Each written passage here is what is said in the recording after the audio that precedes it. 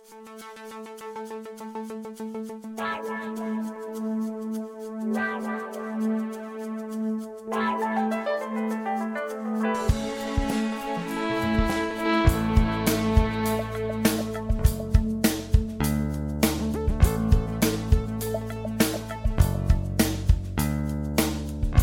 wish this podcast would carry me away. But while talking to Squeaky, can Michelle get a word in edgeways? Record over a bottle of rum on a dock in Southampton Bay. Hey, too south, that is what we're talking about. Too south. Saddle up my microphone, give deep in Baker a bone. Too south by southeast.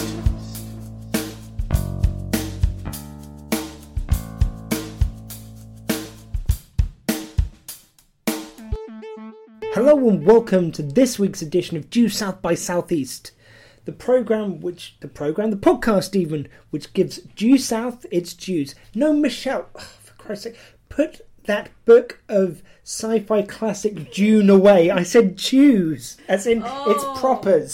Sorry, my mistake. It seems almost unlikely you'd be mishearing it every week like this. I know. And last week Matt Lee's filling in for you misheard as well. It's weird. My name is Detective Squee, and as you may have guessed from that, joining me as always is Mountie Michelle. I don't know why I'm resting trade. You wanted to get in on that, didn't you? Well, Mountie Michelle. It's because we had a week off, and or you had a week off anyway. Some of us showed up for work, and I'm used to having to introduce Dottie for her, who sadly can't join us tonight. Yeah, so who's having the week off this week? It's not me, is it? Well, you know, like she after watching Diefenbaker's Day Off, she was yeah. like, "Where's Dottie's day off? Where the hell do I she get a day off?" She became such a diva, we had to give her the Exactly, yeah.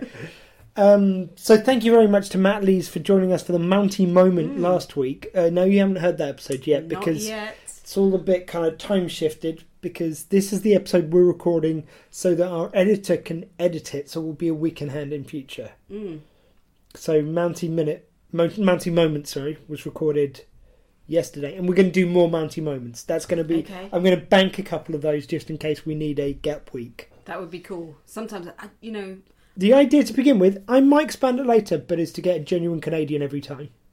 Wow, that'd be awesome. We let Lee's in as a Welsh Canadian. We let him off.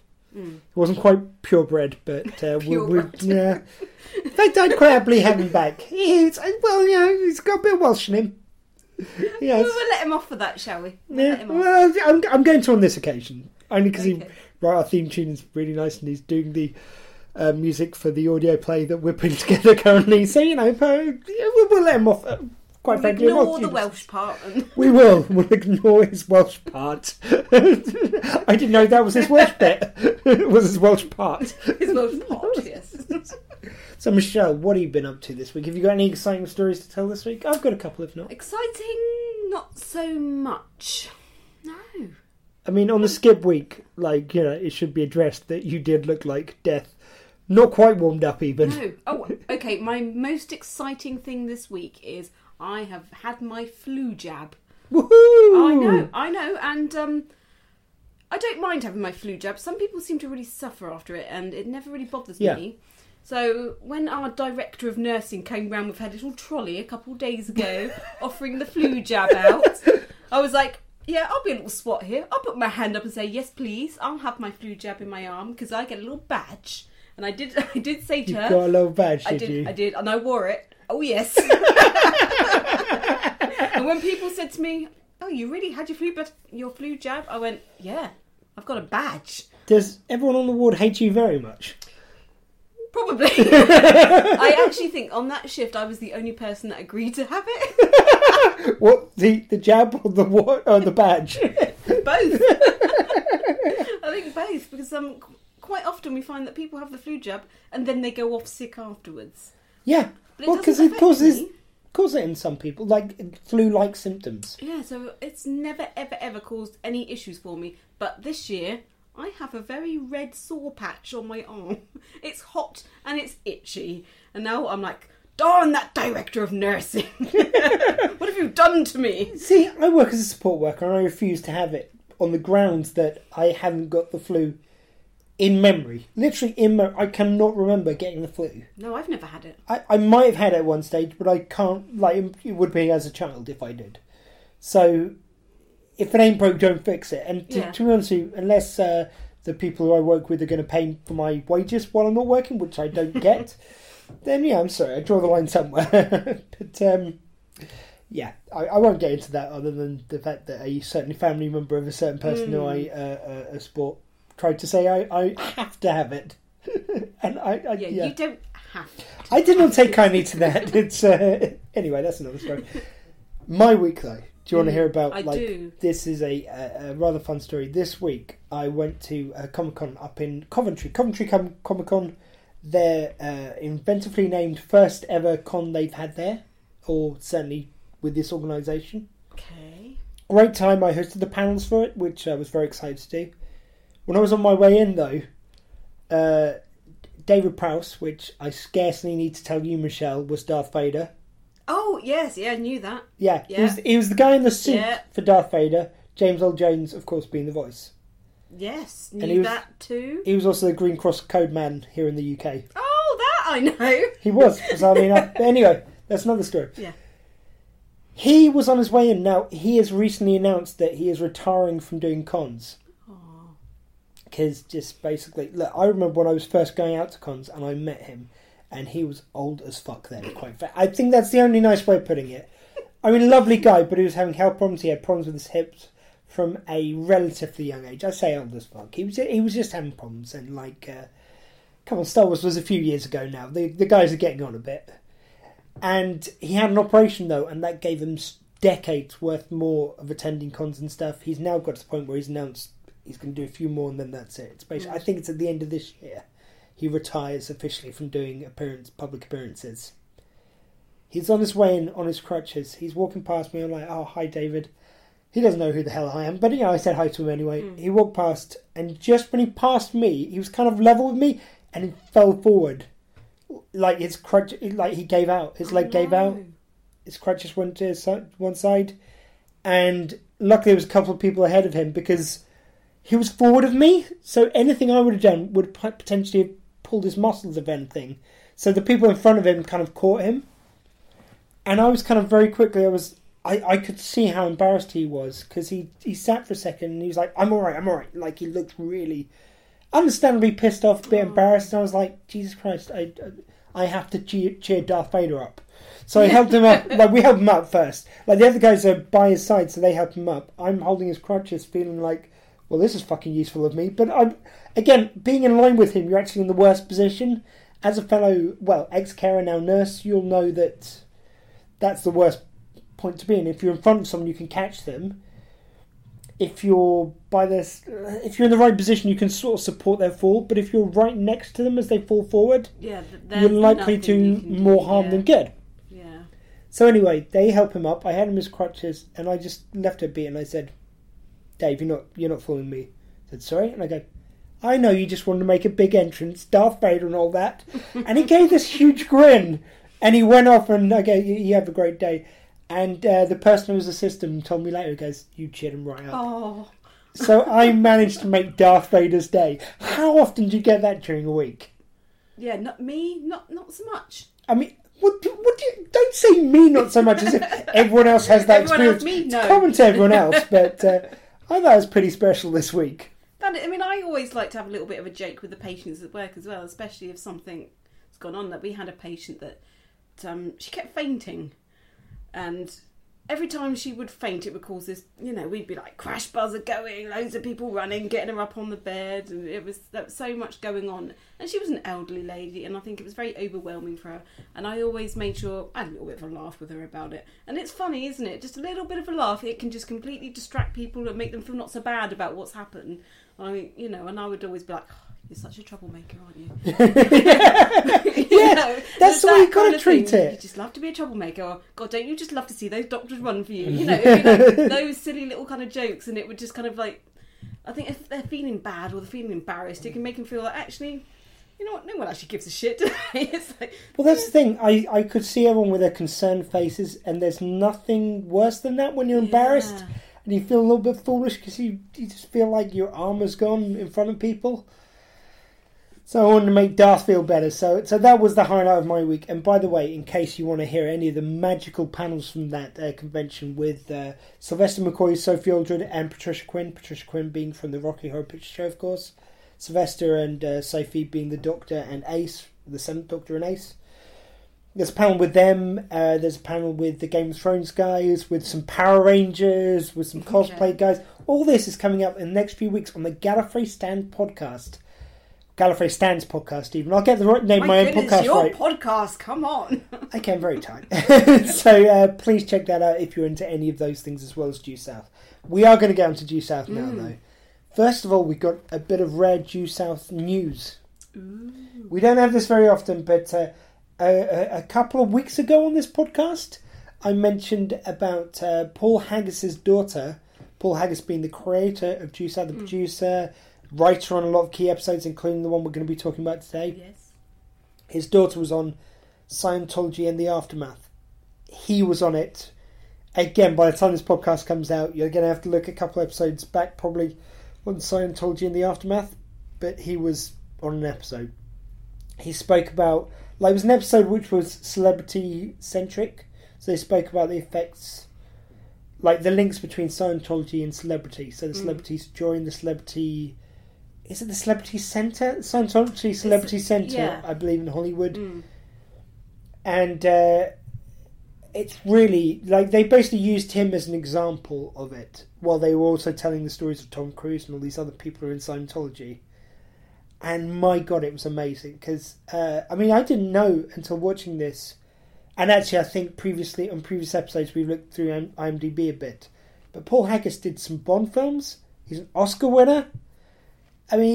After Due South and 30-something, he was also famous for before this.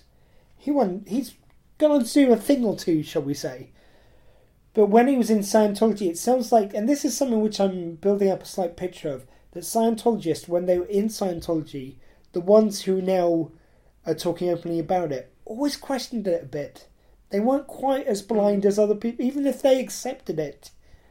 There was always questions in the back of the mind as something like Leah Remini certainly sounds like she did, even though she was singing brought up praises. From a child as well, wasn't she? So I think that's quite hard to question things when you're raised as a child. But it's almost like she didn't question certain things, but when certain things were so out of kilter with reality, she'd go, that's ridiculous. So she was told apparently she had to convert Kevin James because they did King of Queens before he was a movie star now. Or back to a TV star now. Take from that what you will. But she said, he's a Catholic though. They go, and just nothing. And Paul Haggis, apparently the thing which broke it for him, because he was already questioning certain things, but they were, as Scientology as an organisation and certain members of Scientology in certain positions of power, were championing anti-LGBT legislation, and that's the bit where he goes, I know gay people and which are lovely and they're not evil, and why would we say that? And they're going, just shut up, Paul Haggis. Just go on with it, Paul Haggis, would you? He's going, no. I'm not going to do that. And his friends would come around and he's going, oh, thank God you come around and support me. It's like, no, we want to have an intervention with you, see what's wrong with you. Why are you questioning all this?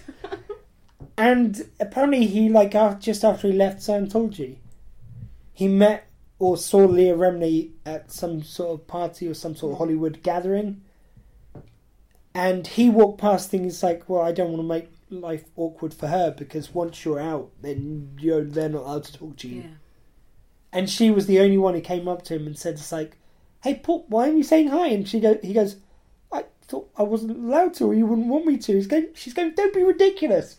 And she was so warm and nice to him, and that kind of just made it a little bit easier on him. So please check out that episode of Scientology in the Aftermath. If you're a Due South fan, see what the creator's got to say about Scientology. When I say the creator, I don't mean in the religious sense. I just mean the Due South sense. The god of Due South. Yeah, he's the god of Due South. But Michelle. Yes. We're here, of course, to talk about this week's episode. We are. But we can possibly do that without one more order of business. What's that? Oh, you know what it is. It involves this certain bit of paper here. Oh. And I hope that sound effect came out nicely on the microphone. This is indeed special. What are we going to do? Mini Mounties. Mini Mountie Club. Not Mini Mounties. It's Mini Mountie Club, though. It's Mini Mountie Club. Mini Mountie Club. Oh, don't do that. Yeah, that shouldn't be the theme tune. Actually, Matt Leeds, if you're listening, could you rustle us up a little Mini Mountie Club theme tune? I'll email you later. It's fine. So that'll do for this week. But next week we might have a proper jingle. I'm just going to get Matt Leeds doing all my music you work. You have to do that every week now. Mini Mountie Club. It sounds a bit Greg Davies, doesn't it? A little bit. Yeah. Welsh comedian over here. So anyway, Mini Mountie Club. Now, Michelle, you missed last week that we inducted Raf, Novak, and that fracking cat. Okay. It was just those two, who are both from the We Are Not Here to Please You podcast. Mm-hmm. And I'm very happy to say I got a Facebook Messenger message thing from that fracking cat showing that he's just brought the entire Due South box set. Awesome! So no matter who we get listening to this, no matter what the numbers, which by the way I've got some numbers to share with you in a minute. Okay. No matter what those numbers, we have got someone to buy the entire box set of Due South to watch it again. Our work is done. Exactly. No, it's not. No. No. We will do more. But it has started. We will continue. But that work is good. Yeah, that would. If that was it, that would be enough. But we can do more. We can do better. Okay. Because we're going to go through numbers. We won't spoil it, but we're going to start at number 13 for our first inductee to the Mini Mountie Club this week. We're going to welcome the podcasting pal of Matt Lees from the Legend in Our Spare Time podcast, Just John. Apparently that's what he's known as. Okay. Look, we allowed that fracking cat in last week when he weren't here, so we're going to allow in Just John. Now, apparently Matt is going to tell him he's from Mini Mountain, so... He doesn't know. He doesn't know, but he will now. Matt Lee's dad. Now, I hope Matt doesn't mind me quickly mentioning this, but one thing we didn't cover before was Matt Lees is a slayer of cancer. He had cancer. He kicked its ass. He lost a bollock along the way, but that's not the point. He kicked cancer's ass. I believe he now has a metal one. Wow. To replace it. No, I don't know if that's true. He might have prosthetic. I'm making all that bit up. But he kicked cancer's ass, and his dad sadly is having to do the same at the moment, but we know he will, so... Yeah. Welcome to the Mini Mountie Club. Mini Mountie 14, so that was 13 Just John. 14 is Ken Lee's. Kick cancer's ass the way your family does. That's all I'm saying. And not they're competitive, but Matt did mention to me that I think he said that he had 8 hours of chemo and his dad's got 10 in a session, and he thinks his dad's just getting competitive. But anyway, so I hope you don't mind me mentioning that, Matt, but we're just very proud of you and your dad and how you are cancer slayers. Kick it. Yeah, kick it. Yes, you can. Next, number 15, or number 015, as we also know it. Because, of course, what number are we going to get up to? And over? 100. Exactly. Easy.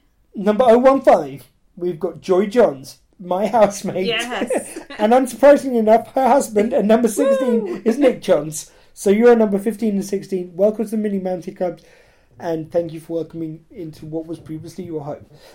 So, our final inductee this week, and number 17, it's our friend who is a frequent guest at the Gallifrey Stands podcast, part of our Christmas play that we're in the middle of producing at the moment. So, of course, Mr. Adam Manning. Welcome, Adam.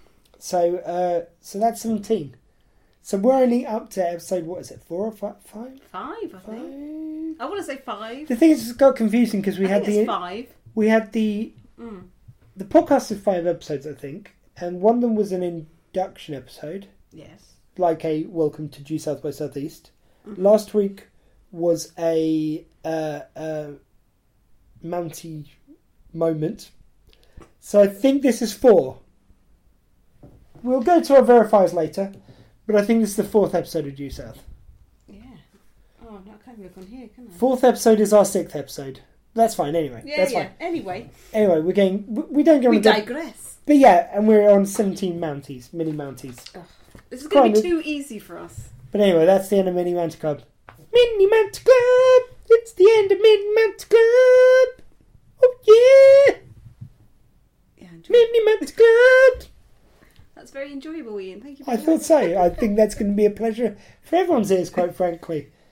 But we have now got... Oh, we've got so much to talk about with this episode. This was certainly a winner to date. Absolutely. I mean, I don't think we even have to take... We'll take the scores at the end. But I don't think we have to agree that this is the best episode so far of Due South. Easily, I think. Easily. And I think it's not going to be beaten in a hurry. Because who we got guest appearing this week? Leslie Nielsen. I almost said that like... Mini Mounty Club! Leslie Nielsen! It's got into your head, hasn't it? It has. It's got you. Leslie Nielsen Club! Oh, by the way, we didn't mention our email this week. We didn't. We had an email. This is our first email. It was very exciting. It only took us 5 episodes and someone's emailed us. What was that young man's name? Mark Kerr. Or do you mean Mini Mounty number 18? We're going to sneak him in under the dial. So I know we said Mini Mounty Club was done, but Michelle, I think we can sneak one more in. Just Raymond. Yes, I've we're going to rhyme on the list as we're speaking. At the moment, I don't have a reply from him as to whether or not he wants to be a Mini Mounty, but... No, there is a new rule. Anyone who emails us, you're a Mini Mounty. I'm sorry, that's how it works. Yes. You are now... You have consented by emailing us. You are in the club. It's official. I've written it down. It's a bit worrying that there's a consent issue of a Mini Mounty Club. It's a pure and innocent organisation. It is totally consensual, even if people don't know they're being inducted. Yeah. That's fine. It's fine. Yeah, it's fine. So he wrote us about the music from Due South. Yeah, it was about an episode we haven't got to. I'm not entirely sure what series it's in, but it's not in the series we're watching at the moment. But it was about excellent grasping of facts, Michelle. Yes. It was a song that featured, and it was sung by Christina Quinn, and the song was called "Ancient of the Old." Basically, Mark wanted to know if this was a song that we had. Yeah, so if anyone does have a copy of that song, get in touch with us and we will pass it on. But we don't have it, unfortunately. Unless it's on one of the 2 soundtracks from Due South, that's the only tracks I've got from the program. I can't find it. I've tried kind of Googling it a little bit, and it looks like there are previously people have tried to find this song. And as far as I can see through Googling, no one has been able to. So this is he's brought us into a deeper mystery of Due South, this song that cannot be found. By the way, Michelle, another thing. Again, I'm sorry, we're a little all over the shop because we've had a couple of weeks off from actually recording standard episodes. So forgive us if we're out of our stride. But what rum were we having this week, Michelle? Oh, goodness. I supplied the rum this week and it was... Lambs. I don't know why I said Lambs whiskey. Or lambs from... Sorry, not whiskey. I don't know where that came from. Whiskey? No. Lambs imported genuine Navy rum. So we're bringing out the big guns this week. Yeah, and it's nice. Really enjoying this one. Well, not that I haven't enjoyed any of the others, but... I was going to say they've all been very enjoyable, just in their own way. Yeah.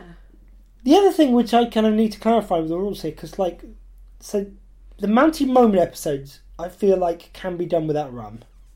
Ooh, can they?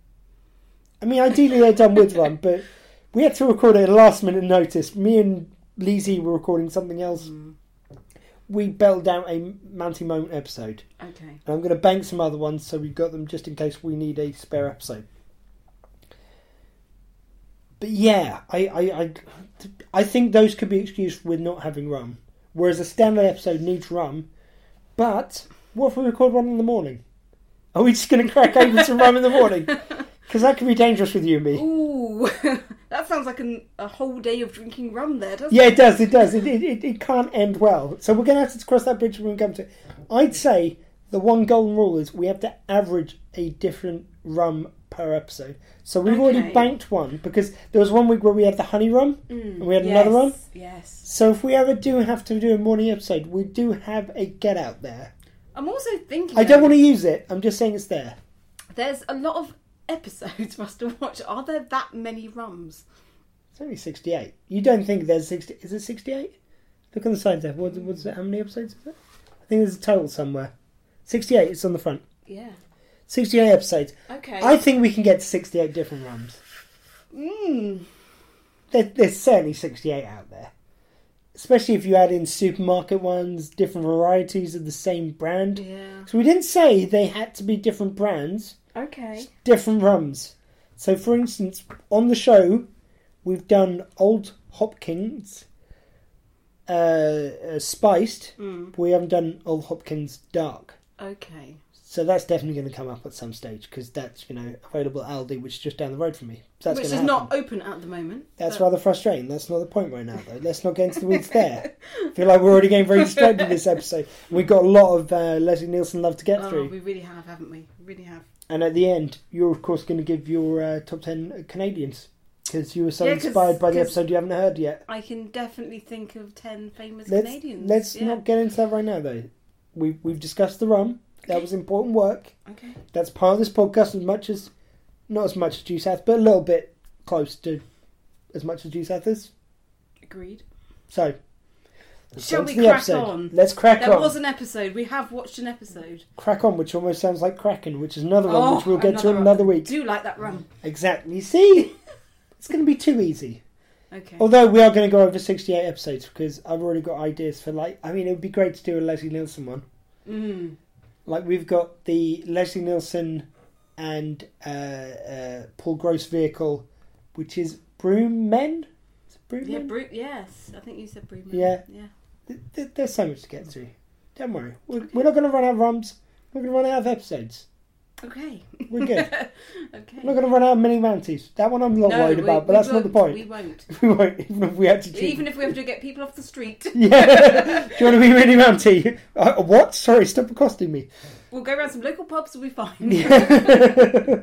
She'll be a mini I'll buy you a drink. Yeah. You'll be a mini mountie. And it'll be a drink of rum, and it's going to be a different rum from one we tried before. We'll be fine. Yeah, we can do it. It's going to be great. So Leslie Nielsen in this episode. I mean, this just cover to cover is an amazing episode. It is.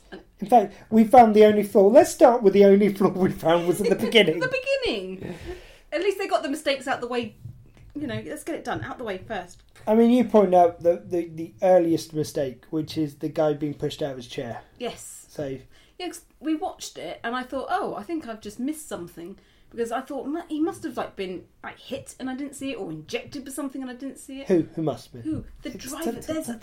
All right. Well, imagine as if the listener hasn't, which I hope they have. I'm watched the episode. Assuming everyone has been watching it with us. Yeah, but you got to reference who you're talking about anyway. Okay, so the big baddie of the episode, which is called Manhunt. No, what's the name of the guy? So the episode's Manhunt. The guy who's in question I never ever... Was it like McGregor or something, wasn't it? No, I don't know. I said it and you were going to write it down. I don't know. I didn't. Well, I told you the name. I never actually got the... I told you the name. I said, make sure you write down that guy's name so we don't forget it. Well, guess what? You've got it. I didn't write it down. So okay, tell the little story and I'll look it up. The big baddie of the episode. So he's breaking out of a prison, and he's on a bus. It's just him and there's the driver.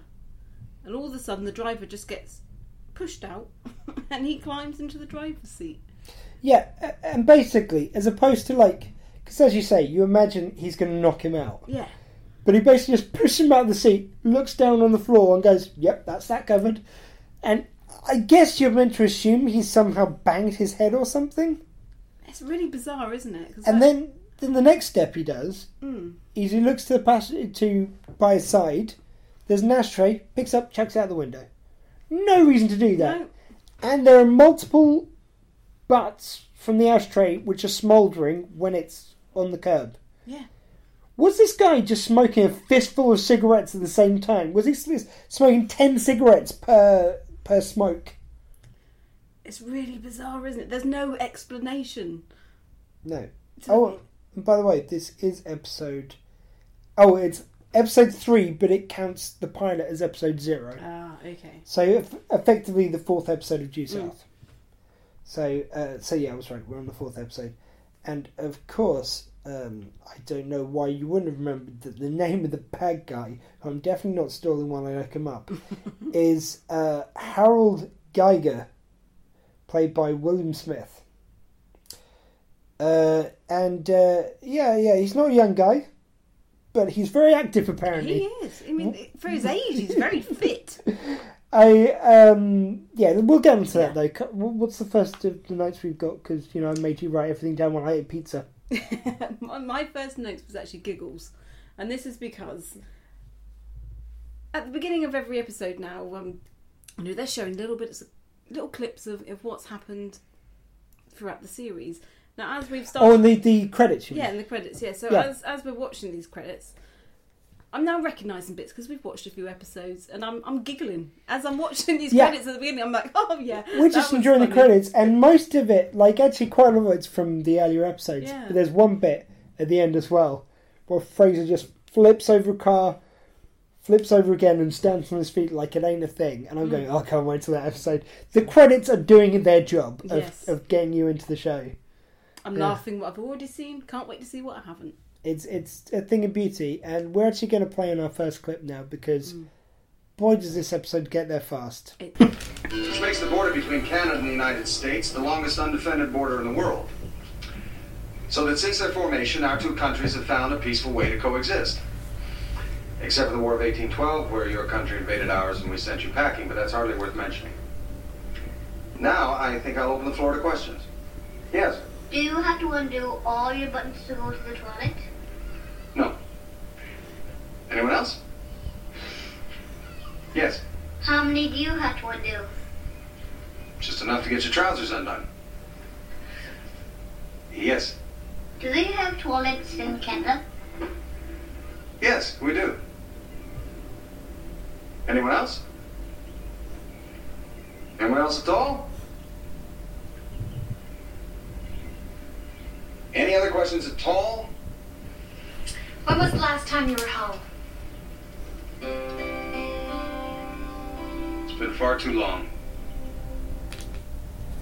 See, it's another one of these just perfect moments where we already know who Fraser is by now, but it's just solidifying, just him talking to a school.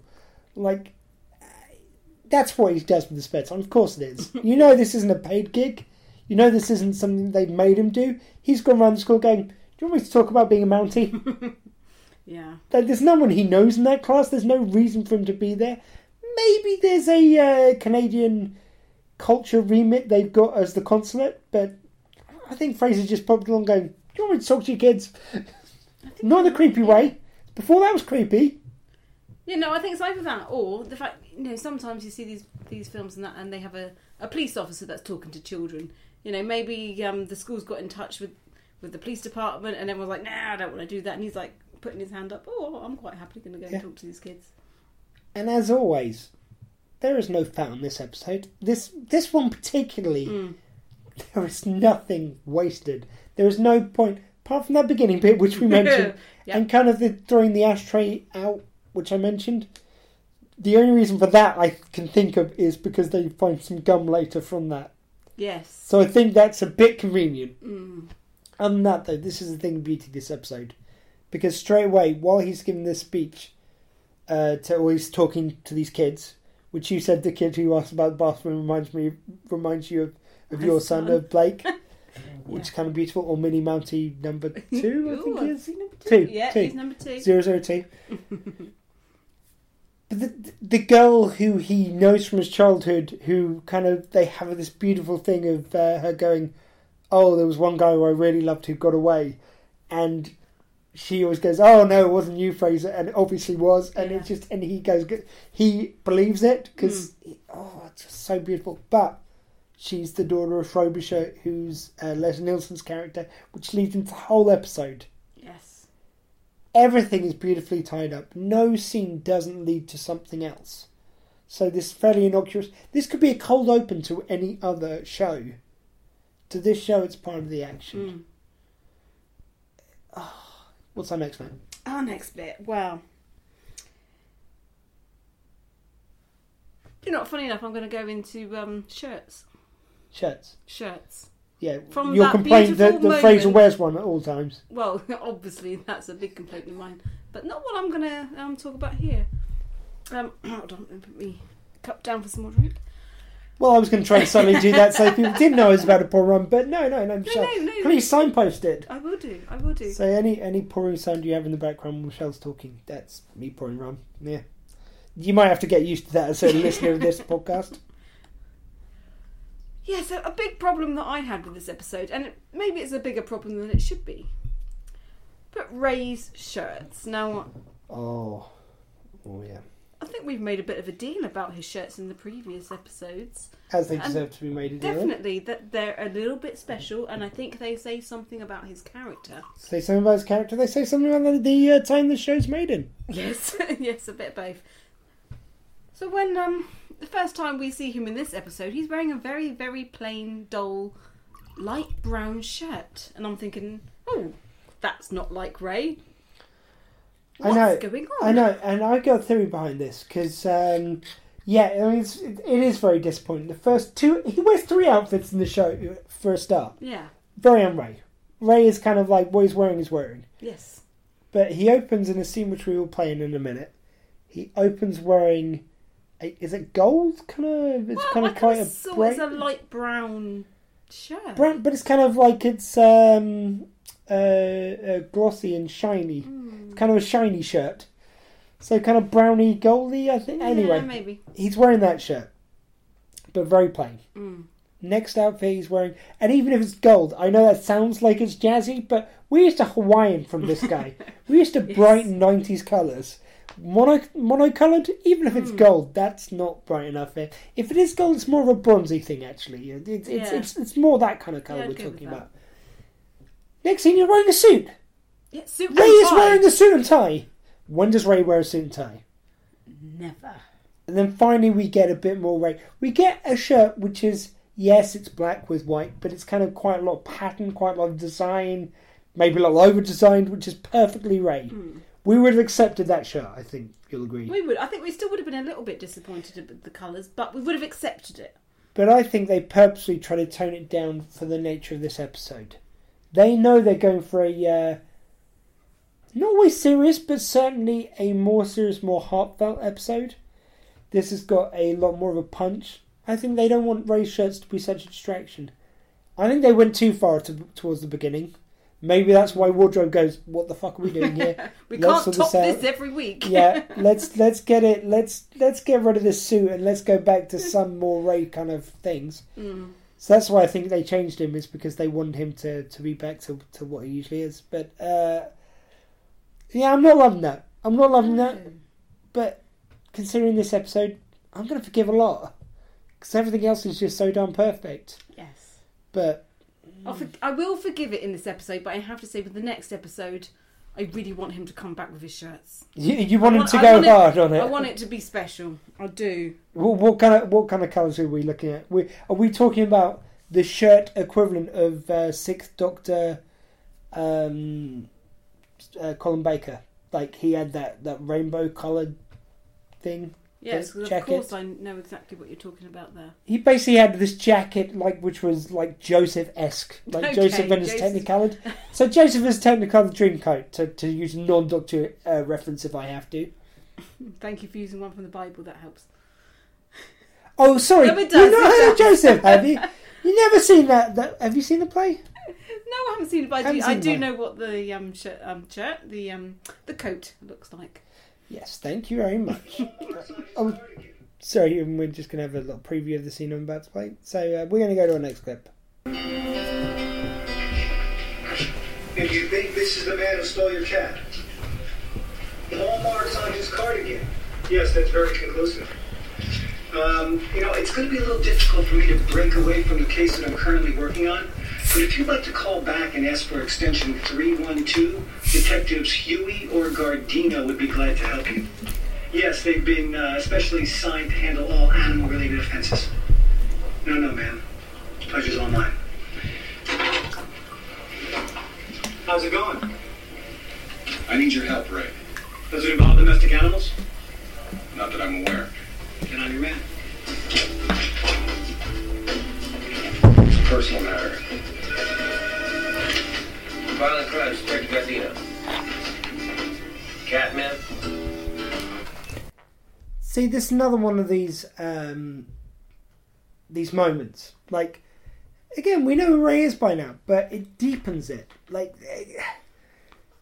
again, I don't feel like any of the moments we get are directly repeated. So, yes, we've had Ray scenes before, but this shows the kind of bullshit calls Yes. that a everyday kind of police station would get. Like, they're dealing with homicides and everything, and you get someone phoning up about their cat. As a cat owner... Yeah, bullshit like that. Yeah, exactly. Maybe I can understand where they it's not like it's a dog, which we care about. It's that's what I'm saying. Oh. So, sorry, but let's face it. But I love that. You're lucky I'm not a violent person right now. That's all I'm saying. But there is that thing about it doesn't just concentrate on the characters. That's about the world in which they live. So that's Ray's world. So I kind of think they do that thing on purpose as well, of separating Ray and Fraser for a few scenes. So you can see what Ray's day would have been like if Fraser wasn't there. Yes. So Fraser's day might have been visiting a school. Ray's day would have been dealing with a cat stuck up a tree or something, and then passing off to the other officer who doesn't like... Crimes Department. Yeah, exactly. It's so sweet, and I love that. I love the fact that it kind of shows a procedural kind of side to it as well. Definitely. So it's almost like, you feel like if this was a standard cop show, you'd have that call, then, someone would come in with a big murder. Yeah. But Fraser just comes in and goes, I need help with something. Thank God, I want to get the fuck out of this thing that I don't want to do. It's pretty damn sweet. Pretty damn sweet.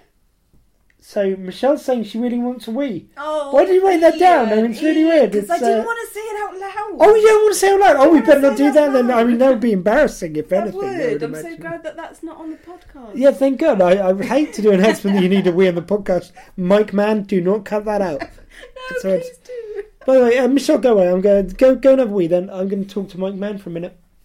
Okay, well now I feel like I'm going to be missing out or something. That's fine, you can listen back to it later. So, Mike, you're going to be editing this podcast. Leave this in, by the way. Michelle, you're just going to make noise with the door? Just go have a wee. Go have a wee. So, Mike, if you'd like to let's have a chat with you for a while. Let's let the listener meet Mike Mann. So, you're editing this Due South podcast. If you'd like to let us know, Mike, what are your memories of Due South? Do you remember it? Did you watch it yourself? Are you a fan? Well, to be honest with you, I've never even heard of the show. Oh, I see. But from what I hear so far, it sounds like it's not a bad show, but I'm not sure it's on here in the U.S. anywhere. Okay. Right, so that's Mr. Mike Mann. Thank you, Mike, and thank you for editing these episodes, by the way. You're welcome. My pleasure, buddy. So we're going to get back into the action with us in a second with Michelle. But again, it's been so fun doing this podcast so far. I'd like to thank Matt Lees, as always, for doing our theme tune. I'd like to thank the Wonky Spanner Network. Let's get that out of the way while I'm vamping for time while Michelle's having pee. It's amazing they put up our show every week. Please go to thewonkyspanner.com to check out all the other wonderful podcasts that you can find there. Everyone treat. Go to shows such as Nerd vs. World and the Wonky Spanner podcast with our patron saint of this podcast, Mr. Simon Spindles Potast, or as we like to call him, Mini Mountie 008. Oh, Michelle, you're back. I mean, to be honest with you, I could vamp for another 5 minutes. I just snuck back in and pretended that didn't happen because that would be unprofessional. Yeah, I mean, we'd hate for everyone to know that you went for a wee. Thank you. Be embarrassing. Yeah, let's not talk about it. I was just chatting to Mike Mann. He had some fascinating things to say, which I can't wait to hear when he adds them in.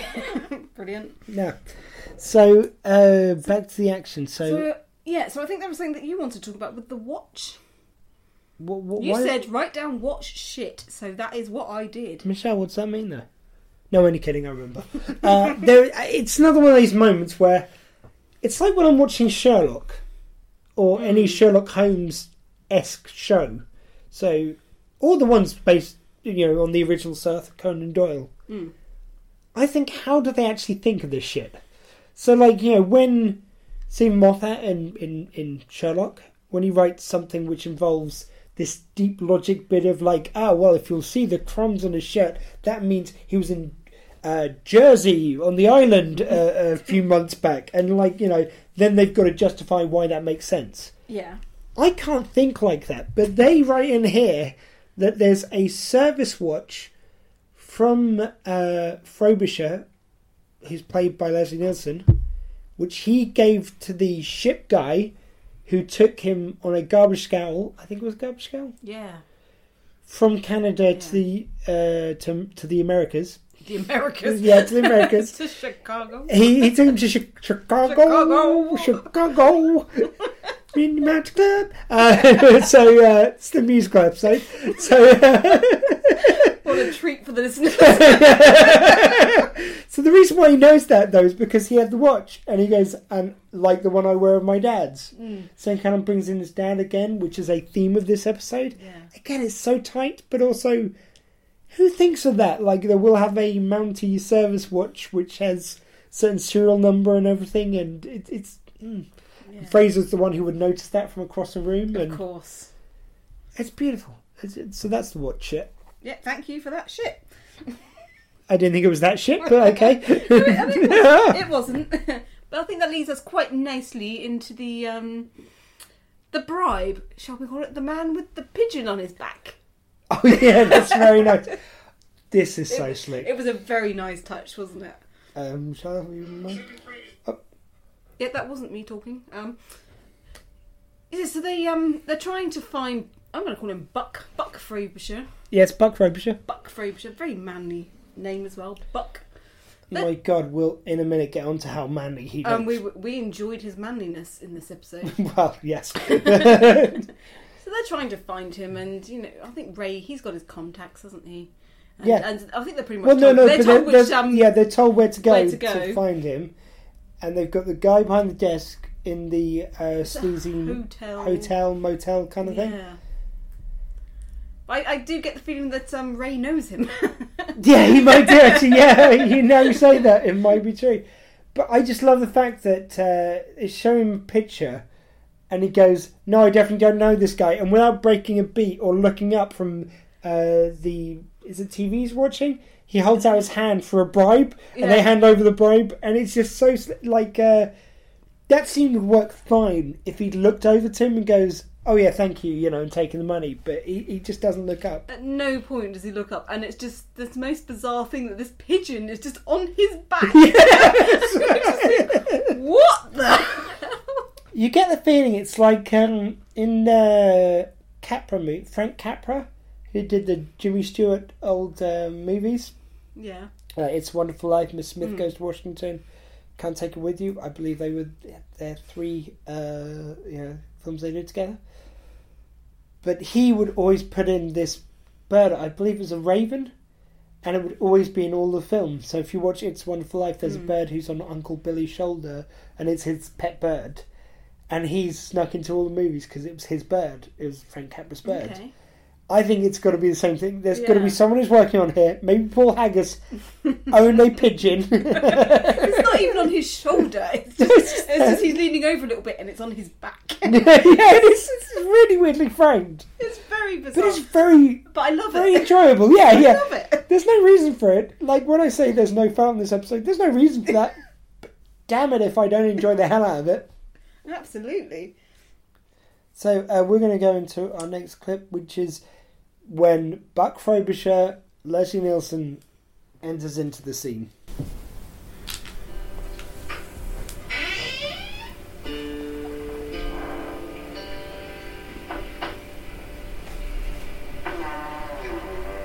track a man about as quietly as I pass wind. I'll wait for you downstairs.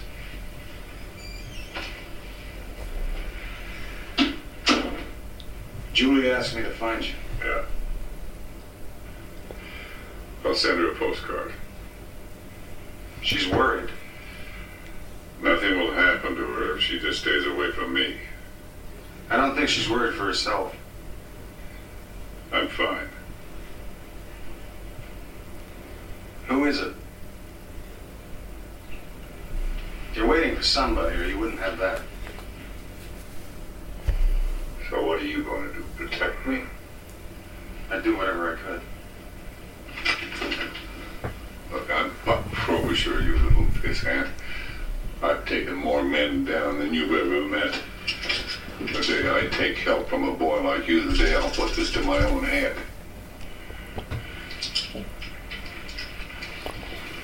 Want to do something for me? my beer.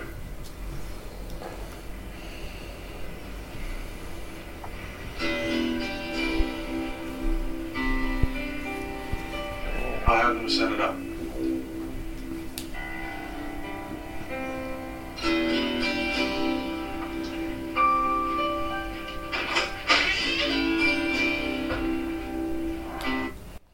So much in that. Just, what's a minute long? 2 minutes? Minute and a half, I think it is. Yeah, about a minute and a half. First of all, Buck Frobisher. Amazing character. Now, you were saying Leslie Nielsen about him being very serious in this. Yes. And he's not throughout the whole episode. It's not all serious with him. But this scene in particular, it is. It's all serious. Well, if I might, the beauty of this is, and we talked about this a bit last week on the Mountain Moment, which you're yet to listen to as this comes out. No, as this comes out, you will have listened to it. As this is recorded. Yes, as we record. Yeah. Yeah. But we were talking about Leslie Nielsen for a while and how he guest appears in Due South.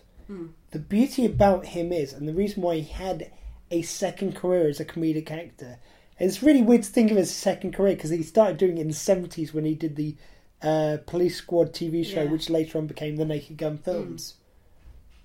But when he was asked to do that, and I'm sorry to retell an anecdote 2 weeks in a row, but Michelle hasn't heard it yet.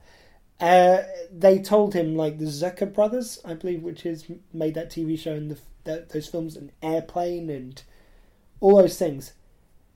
He apparently came in and auditioned and he played it up and he played it silly and played it in kind of this kind of goofy way. They said, no. The reason why we hired you was because you're famous for things like Forbidden Planet at the time and what was the Aeroplane? I believe it was Aeroplane, which is what Airplane was a spoof of. Oh, right, okay.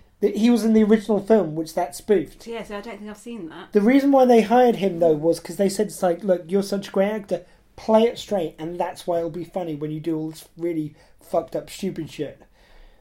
And he did, and the second he did that, and he kind of got it, they were like, that's genius, and that's when it became what it became. And that's why I kind of got annoyed with some of his later films, where he was playing it for laughs. It just wasn't as funny as when he was playing this really silly stuff dead straight. And that's this. Like, this scene is actually straight up. Like, there's no jokes in there. There's nothing silly in there. I mean, okay, the line, which is a fucking good line. For the first and I remember this line from watching it previously. It's like, you track a man about as quietly as I break wind.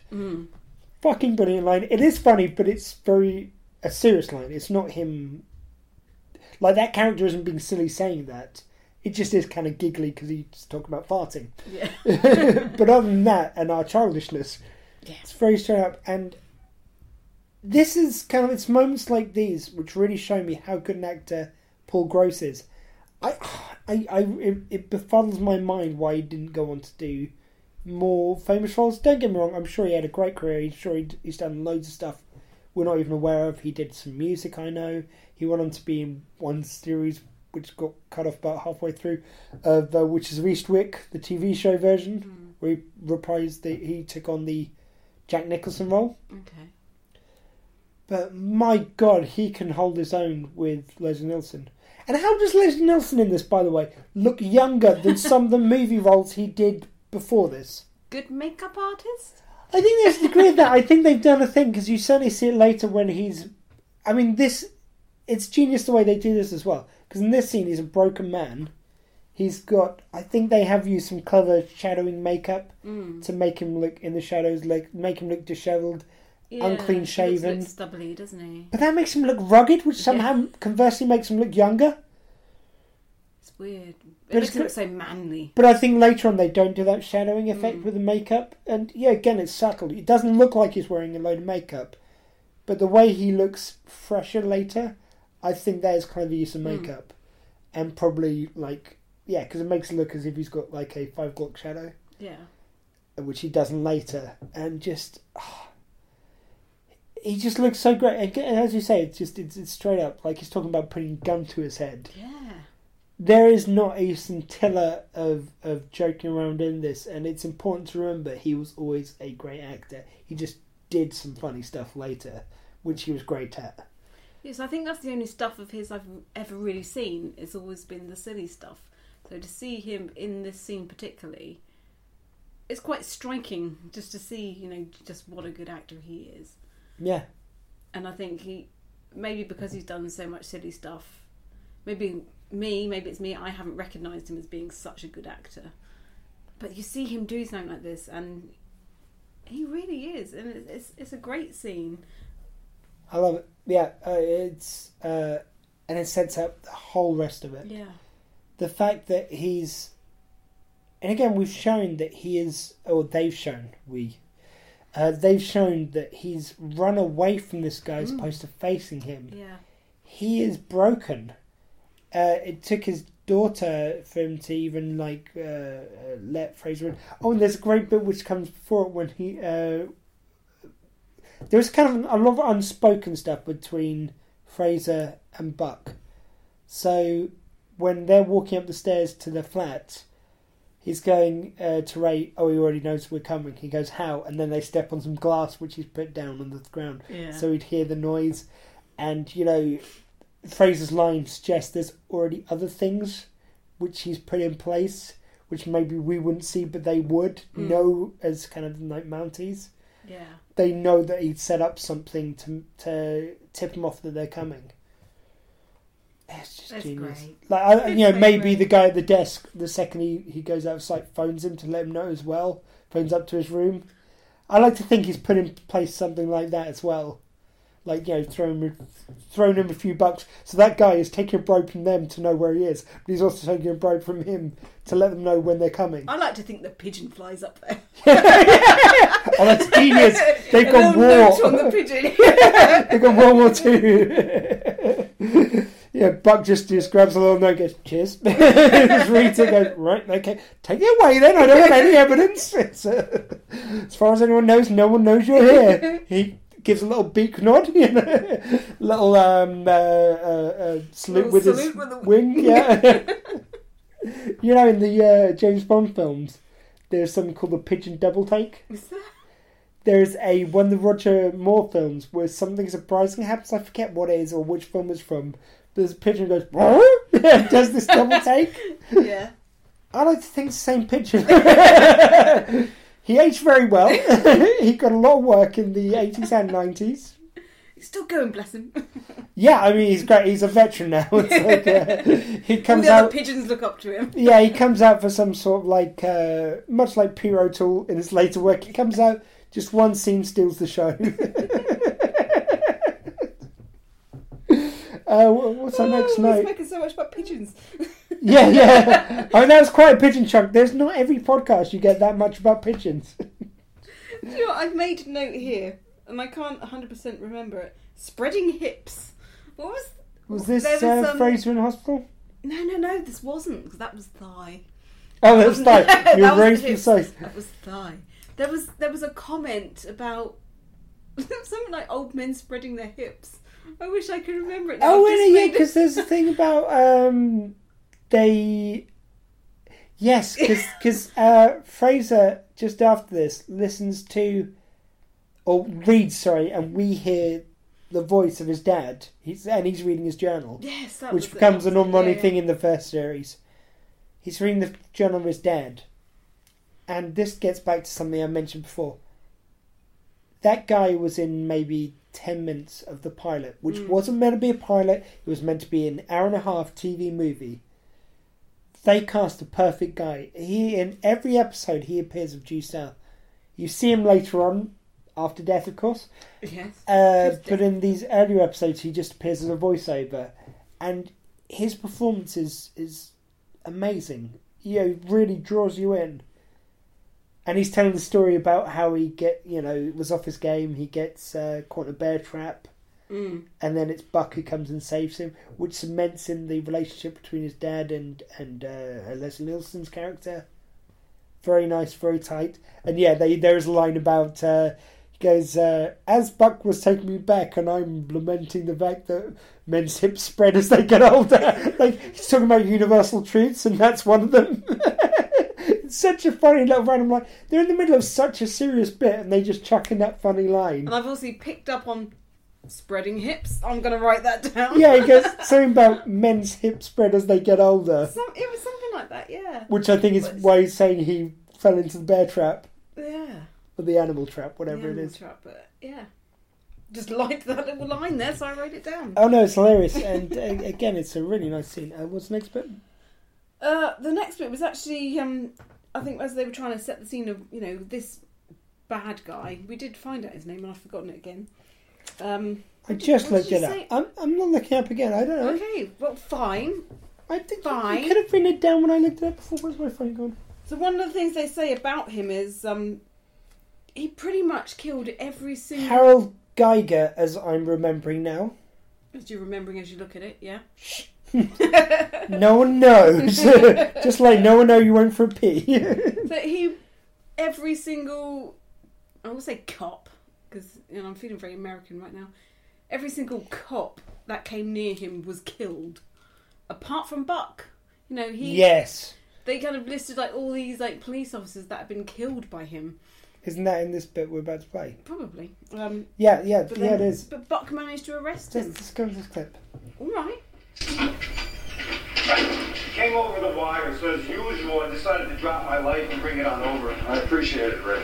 This guy must be 60 years old. Doesn't look that dangerous to me. In 1978, Harold Geiger held up a bank in southern Michigan.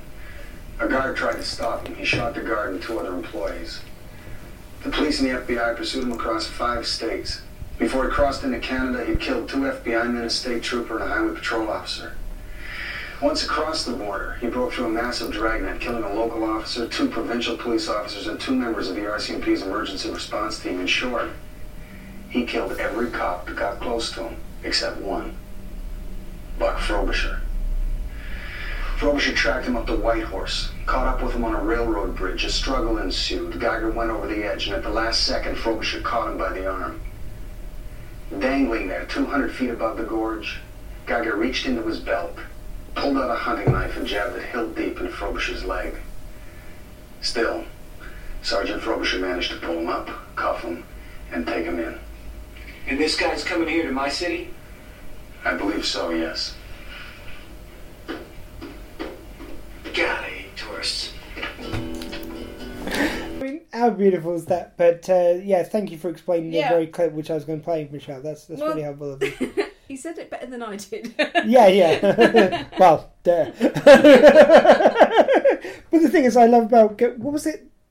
It was the line when they were going into that clip. I don't know. You think I'm paying attention? Oh, apparently neither am I, but that's no point. Neither of us. I love that's a perfect example of Fraser telling a story which is laden with exposition. It's a real subtle way. So he's telling a story of something that's happened in the past, but it relates to what's happening now, and actually gets exposition out of the way, which is sometimes very hard to... sorry about that. Which is sometimes very hard to kind of meld into an episode. So if you have to explain what's happening, that's dull. If you slip it into a story, that sounds like it's so conversational. Yeah. It doesn't sound like it's forced in there at all. No, definitely. Thanks for that. Sorry, excuse me for being slightly distracted by what's on the screen right now. What would that be, Michelle? Massage therapy. So there's clearly a hooker. By the way, what business has on the side of it? Not in front of it, but on the side it just says massage therapy next to the hooker. So like, what? Does she just flip it over so it's blank when she's not there? Or is that meant to be somewhere in the building where the sleazy hotel is? Yeah, I don't know. Because basically you just may as well say hooker right here and an arrow pointing to the girl. It's quite bizarre, isn't it? But I think later on you see a sign, like when they go back inside the hotel later on, I think it says something about... there's something to do with like explicit something or pornographic something. I think this is probably quite a well-known naughty establishment. Yeah, and the thing I love about this, Michelle, is this used to be your old job, didn't it? Oh, well, not quite. Oh no, so your old pastime. Yeah, just pastime. Yeah. Both the massaging and the other side of the business. Hookering. Yeah. You just didn't used to do either for money. I'll have you know I did neither for money. It was all for free.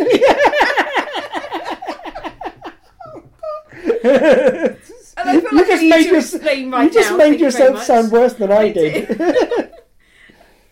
When I was younger, in my younger days, I did a massage course, but it sounds really... I had to have an operation, so I never completed the course. But there was no happy ending for you. There was no happy ending for me, but I think it's like for other people. So I never completed the massage course, but I, as part of the course, obviously, I had to practice. I did massages. Wanked off a few men? No, there wasn't that. That never happened. Only in your spare time, yes. That was a very separate thing. Anyway, sorry. I'm sorry. I've reduced this to smut now. But, I remember the thing leading into the scene. Actually, just quickly to finish off the masseuse. I like the fact that she appears later and you said it's like, gosh, she's working long hours. She's on all day, all night. But yeah, leading into that scene where they're walking down the hallway and he's telling that story. When they're going in, I love the fact that Ray's going and like, yeah, as usual, when you called me, I just dropped everything and came over. I like to think that's kind of similar to earlier on in the story. He had some call which he didn't want to deal with. Fraser calls him, he's going, thank fuck. He gets there and he goes, I came here, you're lucky.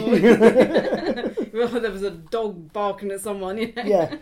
Didn't want to deal with it. If it was a dog, no, that's a serious thing. Cats. Doesn't matter. Dogs. Yeah. Oh. Exactly. We know the priorities on this podcast. That's all I'm saying. So what we got up next? We got so many notes. This is going to be. There are a lot of notes. This is going to take. We're just over now. We're just over now. Hour and 6 at the moment. All right. Yeah, we got plenty of time. The next note I've taken, I think, was one of your favourites. You even stopped to take a picture of it. Diefenbaker on the bed. Yeah, I sent this to my stepdaughter from previous marriage. Yes, I am single, ladies. All the single ladies. I'm a single lady. The musical episode. It continues. God, we're gonna have nothing left for Christmas if we keep on doing stuff like this. Not that we're planning a musical episode for Christmas, by the way. But stop listening. I just love it. It just any dog owner will recognise this moment. You've got Diefenbaker up on the bed, and then there's this kind of like some sheets and pillows set up on the floor, which Fraser's on, right next to the bed, which Diefenbaker's taken over. It's like spread out, So I had to take a video of it and send it to Amy, same as stepdaughter, and just go and like, yep, this is pretty much what it's like when Dottie comes round to visit me or to stay. Say visit. She lives here half the week. I don't know why I felt the need to spend that, but anyway, that dog owners will understand. What's the next little note there? My next note is our next note. I was very lazy. Okay, our next note is it's back to Leslie Nielsen, his character Buck. Yeah, we give a buck on this podcast. we do. So Fraser's doing his usual standing outside the consulate in his uniform, people taking pictures of him, he can't move. Buck turns up in full Mountie uniform. Which he hired from a shop. Oh, that's one of the best lines. It's like, so you went home to get your uniform? Oh, so you're on the run, but you remember to take your uniform. It's like, no, I hired this from the shop. If it's not back by Thursday, I have to pay extra. It's beautiful. Doesn't need to be there. It's not played for laughs at all. No. That line is delivered so straight, but that's what makes it funnier. If they go and like, oh no, it has to be back Thursday, wah, wah, wah. Which I don't know why that's when it's single ladies, wah, wah, wah, wah, wah, wah, wah, wah, wah. But we ended in the same way. Nice. Yeah. But yeah, it's not played up at all. It's just... straight. It does kind of make me think, you hired it from where? Okay, you're not even in Canada and you're hired. Yeah. You've managed and to it doesn't hire... look like a fancy dress one. That's the deluxe Mountie uniform. This is a good one. By the way, I found a couple online. Really? I'm just saying we might have to buy some at some point. Already, my husband, Gary, he wants a Mountie hat. He's one of our mini Mounties. Yeah. He's like, do I get a hat? I'm like, you'd have to buy your own. Mini Mountie number 005. Yep. He wants to get a Mountie hat. Nice. We're in favour of dress up on this podcast. That's all I'm going to say, and I'm going to say no more. So Leslie Nielsen, so he's got the outfit, and this is the first of a joke which is called back a few times of him. They get horse, and he kind of like does the they rear up Rearing on it. up. He falls and goes, "Taxi, please!" And they call up back a couple of times, which leads to a beautiful ending where they do ride off on the horse, and he isn't flipped off, and it's because the second time's on a motorbike. On a motorbike, rears up the motorbike, wheelie on the floor. Yeah. Oh, it's just genius. Again, the pratfalls played seriously there. Yeah. Next one. It's so good. Got to fall off the horse. Suit now. See, then I've gone to Ray's suits, but I think we've already covered Ray. that. We've yeah. covered Ray's Elaine. suits. Yeah, you had something to say about Elaine. Yes. Well, the thing is, I love Elaine's character for the fact that, and this is something I love about Due South. In other shows, such as Law and Order, I've heard of. I never watched Law and Order, but I've heard of a thing of. There's a lot of characters, including Ralph Garman, who does voices on Family Guy, and he's on the podcast Hollywood Babylon every week with Kevin Smith. He's starring in our Christmas play, which we're doing for our other podcast, Gallifrey Stands.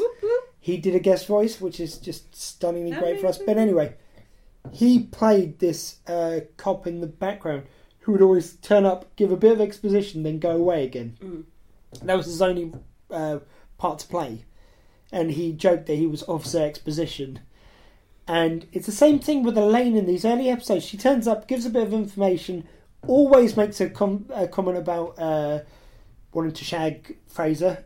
And there's usually another female cop who's looking at his ass from like in the background of the scene, then comes up to her at the end going, "Oh, I'd like to fuck that." Because she doesn't say it quite like that, but basically. You know what she's thinking. Yeah, and they move the scene on. And that's basically her role. But, you see, and she's playing that definitely still at the moment.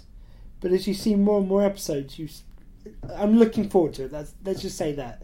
Over time, she becomes a solid part of the cast. And they build her up. And I like shows which are prepared to do that. Okay. Like someone can start as a background character, they can become a lead. Star Trek's another good example of something like that, because there's a character played by Colm Meaney.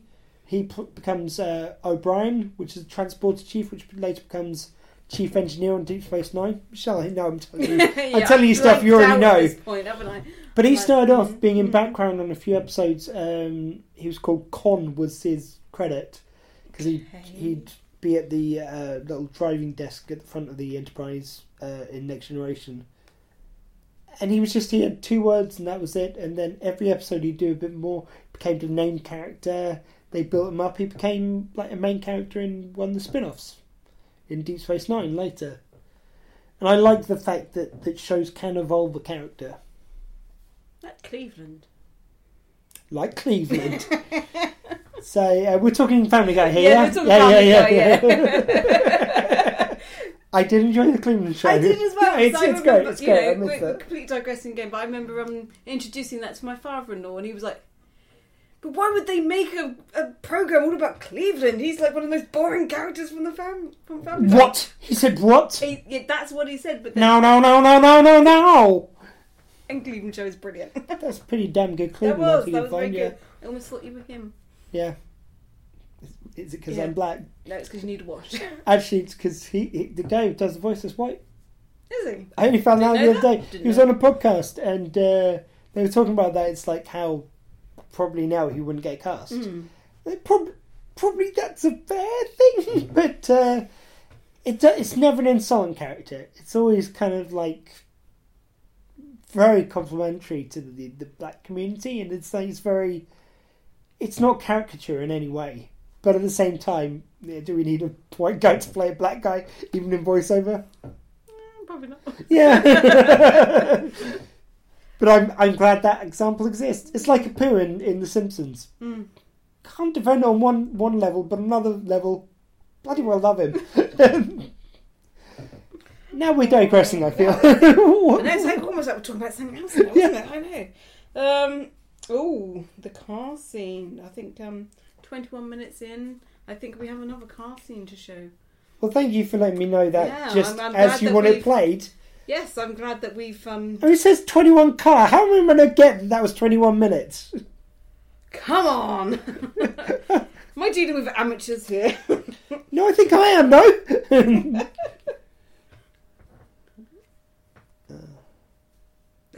Even watching it in fast forward's good. Yeah, that's top quality vamping there.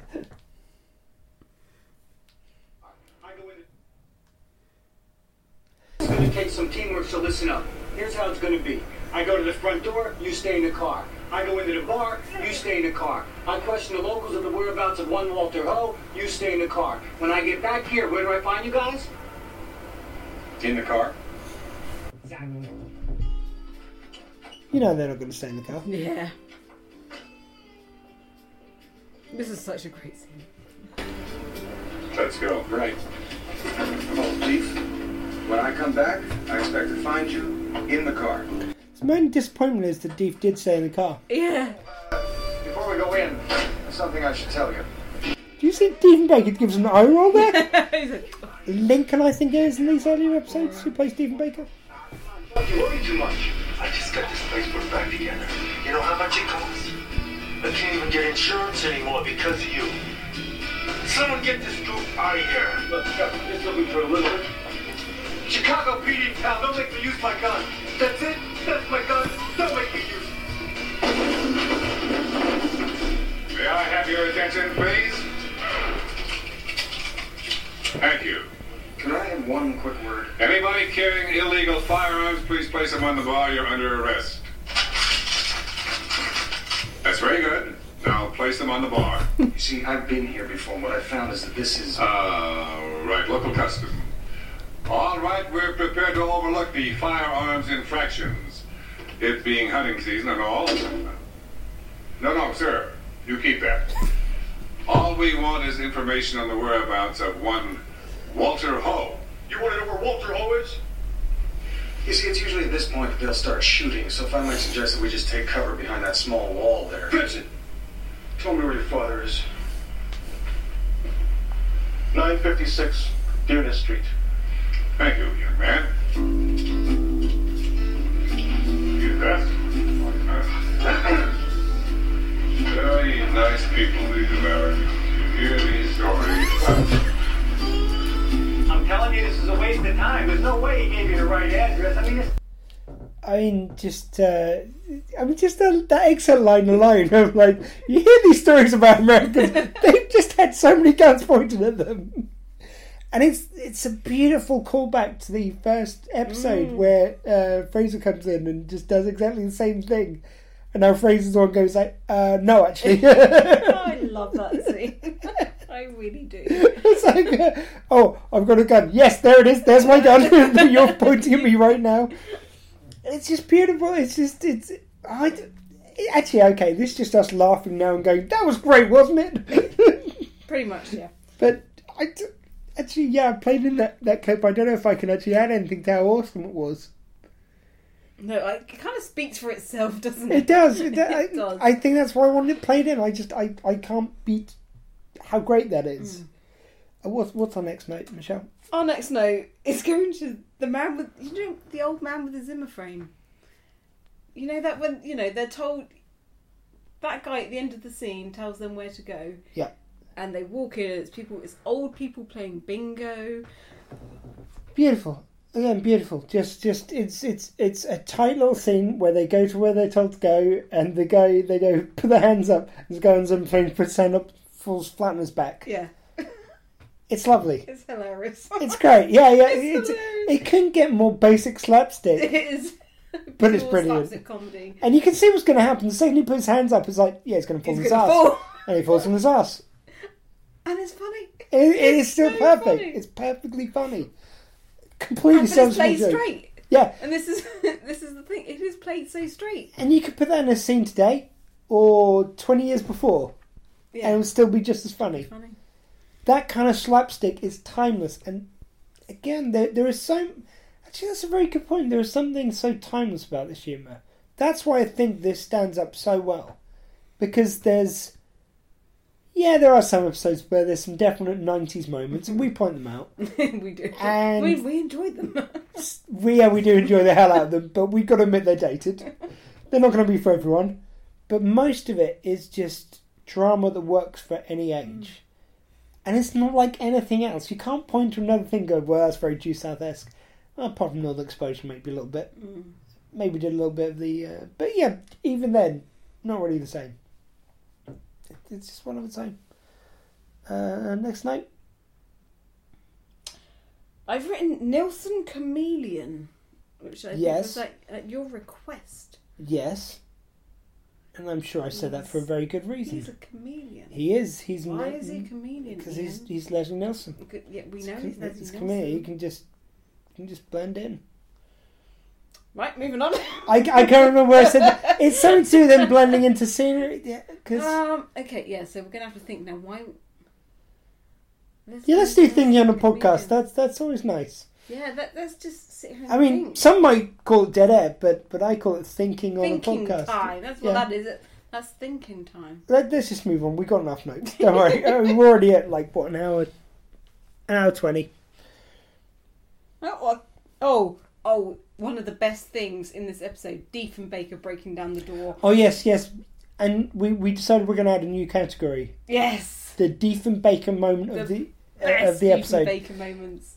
And I think there is going to be one every episode. Like, we found them in the plot. I think, actually, we've probably done it without categorising it. This is going to be the one. What is...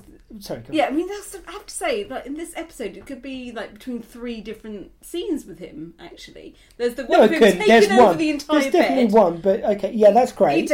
And that's great. And then there was another one I was thinking of, I've forgotten now. I mean, there's some great... Look, every moment with Diefenbaker is a great moment. Like, the fact that he sort of does an eye roll to the camera when he's in the car, when they go... Where Fraser goes to him and say, "Oh, stay in the car." And he turns to the camera. I swear he does an eye roll. Watch it back. It's like the pigeon double take, like I say. Yeah, and then, okay, the best scene of Diefenbaker. Yeah, it's unquestionable. He does a straight-up action scene. Yes, he does. He breaks down a fucking door. Yes, he does. He's a wolf/dog, because we were debating whether or not it's actually a wolf who plays it or a dog who plays the part. I don't know, I think it's probably a wolf, but probably I couldn't a wolf. say for sure. Probably a wolf. And we think it's Lincoln. There were 2 Diefenbakers. We think it's Lincoln at this stage. And I can't be bothered to look it up. Nope. And I don't think you can either. Nope. Right. So we're going to say it's Lincoln. We're going with Lincoln here. We're going with Lincoln. It might be the other one, whose name we can't remember. Sorry. But anyway, he breaks down the door. They have this a wolf hurling itself at the door. Like, how much training does it take to get a wolf to hurl it? And it's not just its paws going against the door. Whole body. He's jumping, throwing his body against the door until it basically eventually breaks open. Of course, they've obviously set the door to open. But my God, does it look effective? It doesn't look silly. It just looks jaw-dropping. Yeah. You're going, that looks pretty fucking amazing. And I'm thinking, would my cat do that for me? I think Dottie would look at the door and go, nah, he'll live. I think my cat's like, she'll be back to feed me in a minute. Yeah, exactly. Yeah. I think our pets are on about the same level when it comes to that. But this is a wolf/dog that is willing to break down a door to try and help its owner. It's amazing. So that's our Diefenbaker moment of the week. We will award one again next week. One. Yeah. I mean, yeah, that's a special one. I mean, we said this off mic before we started talking about it, but I think this is going to be a high bar. This is the one which is going to be tough to beat for quite a few episodes. There are some coming up which I can think might rival it, but it's not going to be anytime soon. I think we've got a few episodes which are not going to be quite as good as this one, because this it's a tough one to beat. It is, actually. It is. I think the next thing I'm going to go for is, and I think all the ladies out there, and maybe some of the men. Oh, the single ladies. Oh, the single ladies. And the gay blokes. And the gay blokes. Yeah, single ladies, gay blokes, maybe not even married ladies. Married. Michelle. Anyone really? Anyone. Yeah. Everybody, people. Everybody might agree with wants me. to fuck Fraser. That it was a really nice scene when he was getting his thigh bandaged. I mean, it's what it is at the end of the day. Like, it's Fraser in bed with the lady bandaging up his leg. Thigh. It's thigh. And there's a bit where he goes, sorry, why is your other hand on my junk? It's part of the operation. She says, no, this didn't happen. I'm very professional. Don't judge me right now. Yeah. It's a perfectly valid technique to steady the body while we're bunching the leg. Was that all you had on that? Just to say you just enjoyed seeing I just enjoyed the scene, that's all. I was just imagining myself, bandaging a thigh, his thigh, and his thigh. Isn't that exciting on a usual day in the hospital? No. No, it's not. No. That's not my normal day at work. No. No. Your experiences as a nurse may differ from this. Very much so. Definitely not this much of a pervert work. Which I'm sure your clients appreciate. I'm sure they do. Clients, patients. Yeah. Patients. We call them patients at the hospital. Sorry, because I'm a support worker, it's clients. Yeah, no, I have to say my and I equally am not as perverted at work. Yeah, a lot of the majority of our patients come with abdominal problems. So if I'm touching their thighs, that's malpractice right there. Yeah, it's just not a place I have to touch very often at work. But you're encouraged not to. What's anyway? Yeah, there are other things in this episode other than his thighs. Yeah. Let's move on from his thighs, and I don't mean move on to something else of his. Yeah, I think if we can move on to... Oh, you're just going to give me a time code now? Yeah. You're going to give me a time code just when we need to play it? Yes, it sounds like you haven't got a problem with that. But... No, I can't imagine one. Yeah, I can't imagine. Why would I want any notice when you want me to play something? Yeah, I don't know. Mike, man, leave this domestic in, please. I'm sorry, dear listener. I try and train her up. Don't make me sound like an amateur. When you're perfectly good at doing that job yourself. What was the next bit? It was 32 minutes. Yeah. There was something. I think you should take up Ray's offer. Protective custody, yeah. Be a smart thing to do. Well, you take it easy. Get some rest. Yeah, that'd be the smart thing to do. You remember that wallet that you stitched for your father when you were just a little kid? He showed you that? But he used it until it started to fall apart, and he used it even after then. When I brought him out that time, it must have fallen out of his pocket and got lost. When he got out of the hospital, the first thing he did was go back up there to try to find us. Did he? Yeah.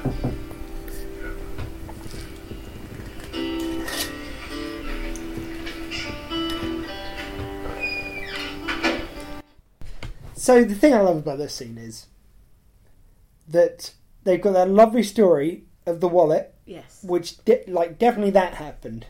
Definitely, he made the wallet for his dad. His dad used it till it was falling apart, and then after. How sweet is that? It's so sweet, but there's this bit where Fraser says to him, did you find it afterwards when he went looking for it? And he pauses for a second and he goes, yeah, he did. Yeah. And he's lying. Yeah. I think that's such a purposeful but brilliant moment. Some might miss it, and I think it's not there that it matters if you miss it or not. Like, you might just accept that, yes, he did find it. I think that pause is meant to mean he didn't find it. It's so subtle, but so genius. It is. But I do also kind of think, as with Benton Fraser, he wouldn't miss something like that, would he? What? Miss the lie? Yeah, well, you think he knows? I think he wouldn't usually, but where it comes to his dad, he's got a small blind spot. And plus, Buck is like his uncle. Much like I am to your kids. I'm not actually their uncle, but I'm Uncle Ian. You're not Uncle Buck. I'm Uncle Squee. But yeah, Uncle Buck. You got that. You finally got that. Anyway, so he's like his uncle. Yeah. So I think he kind of like... There's a little bit of blind spot where he does believe that because he wants to, and it's someone who he trusts, who's grown up to trust. Even though he's started to see him as more of a human being. And also he's laid up in the hospital, putting a bit of the goofy juice just to keep him going. Goofy juice. Well, yeah, bit of the old morphin.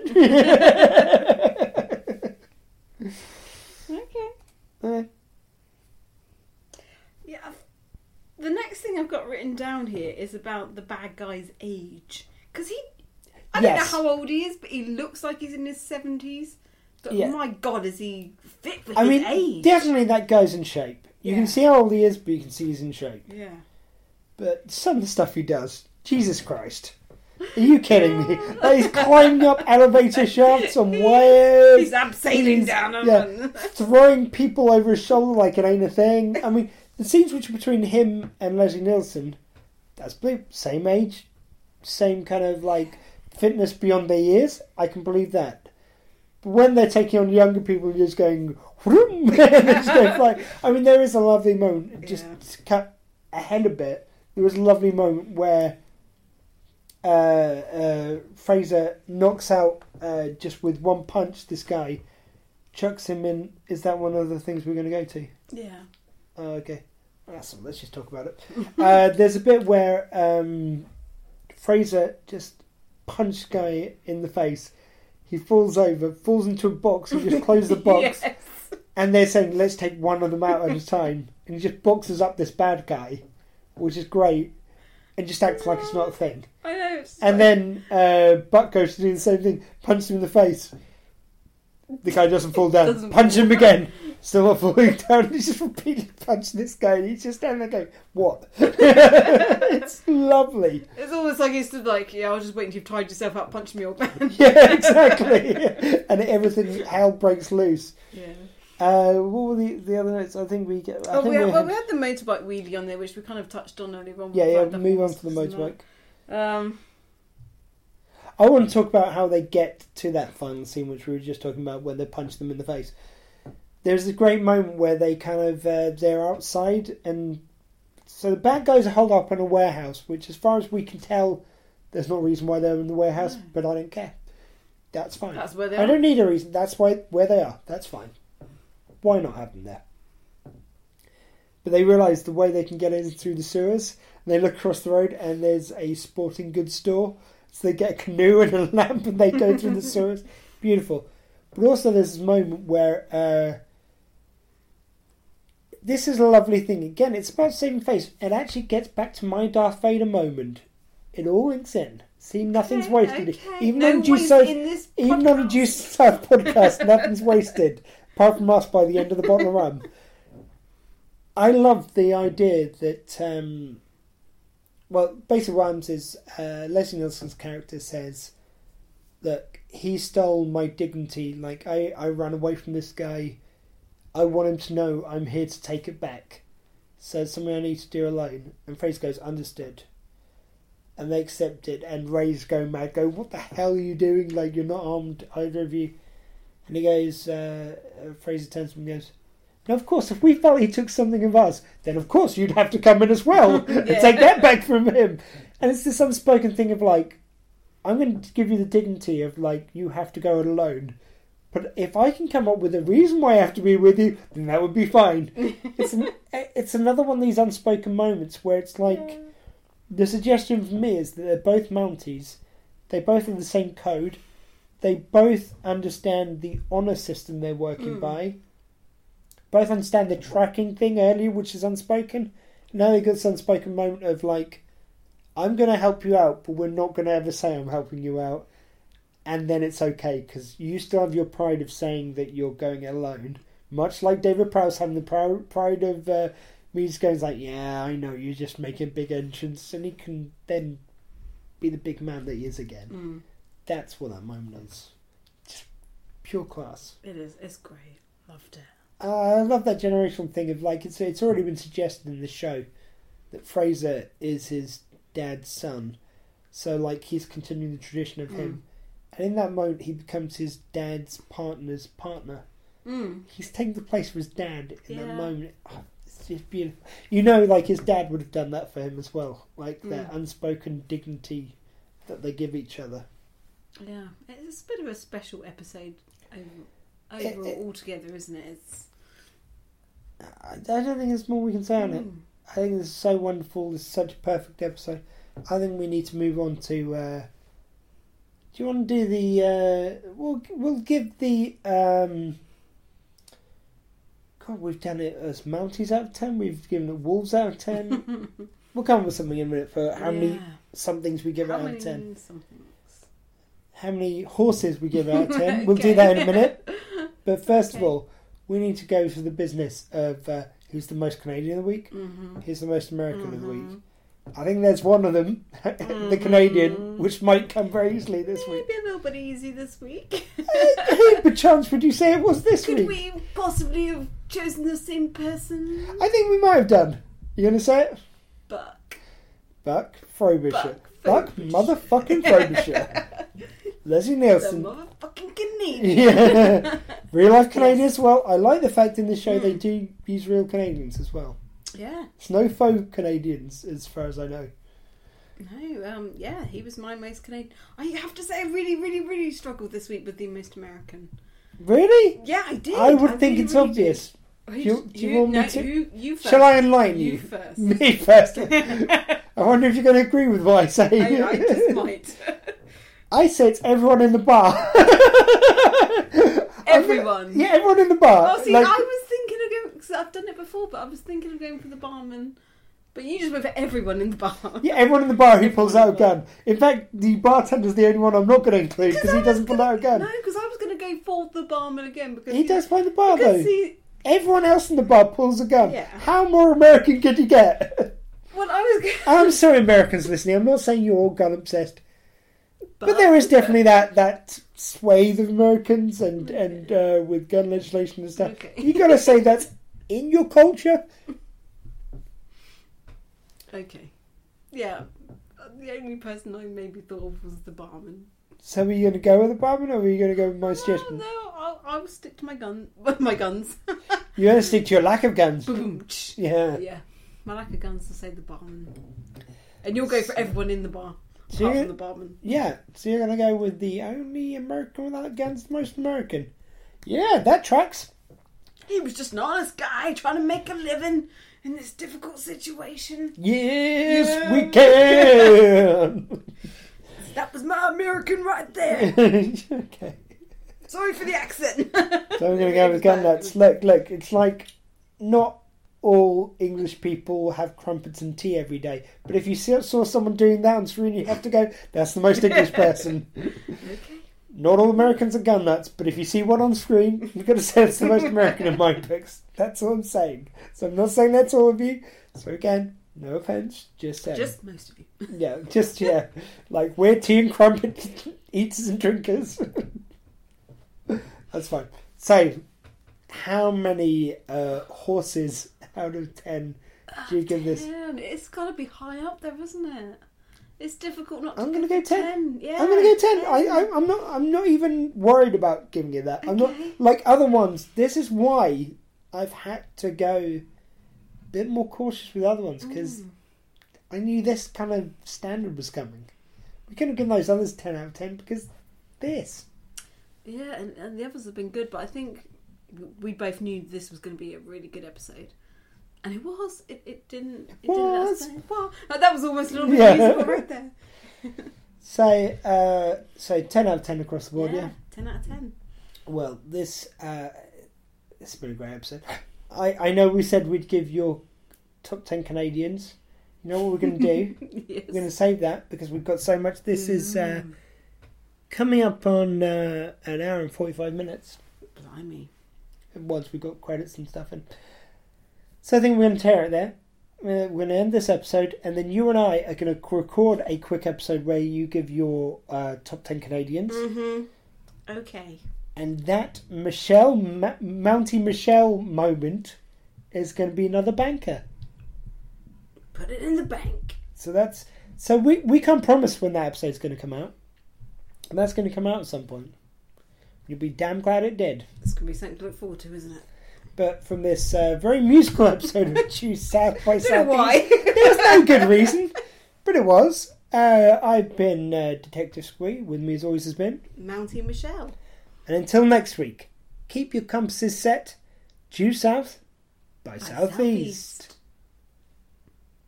Harmony! Let's not ruin it at the end.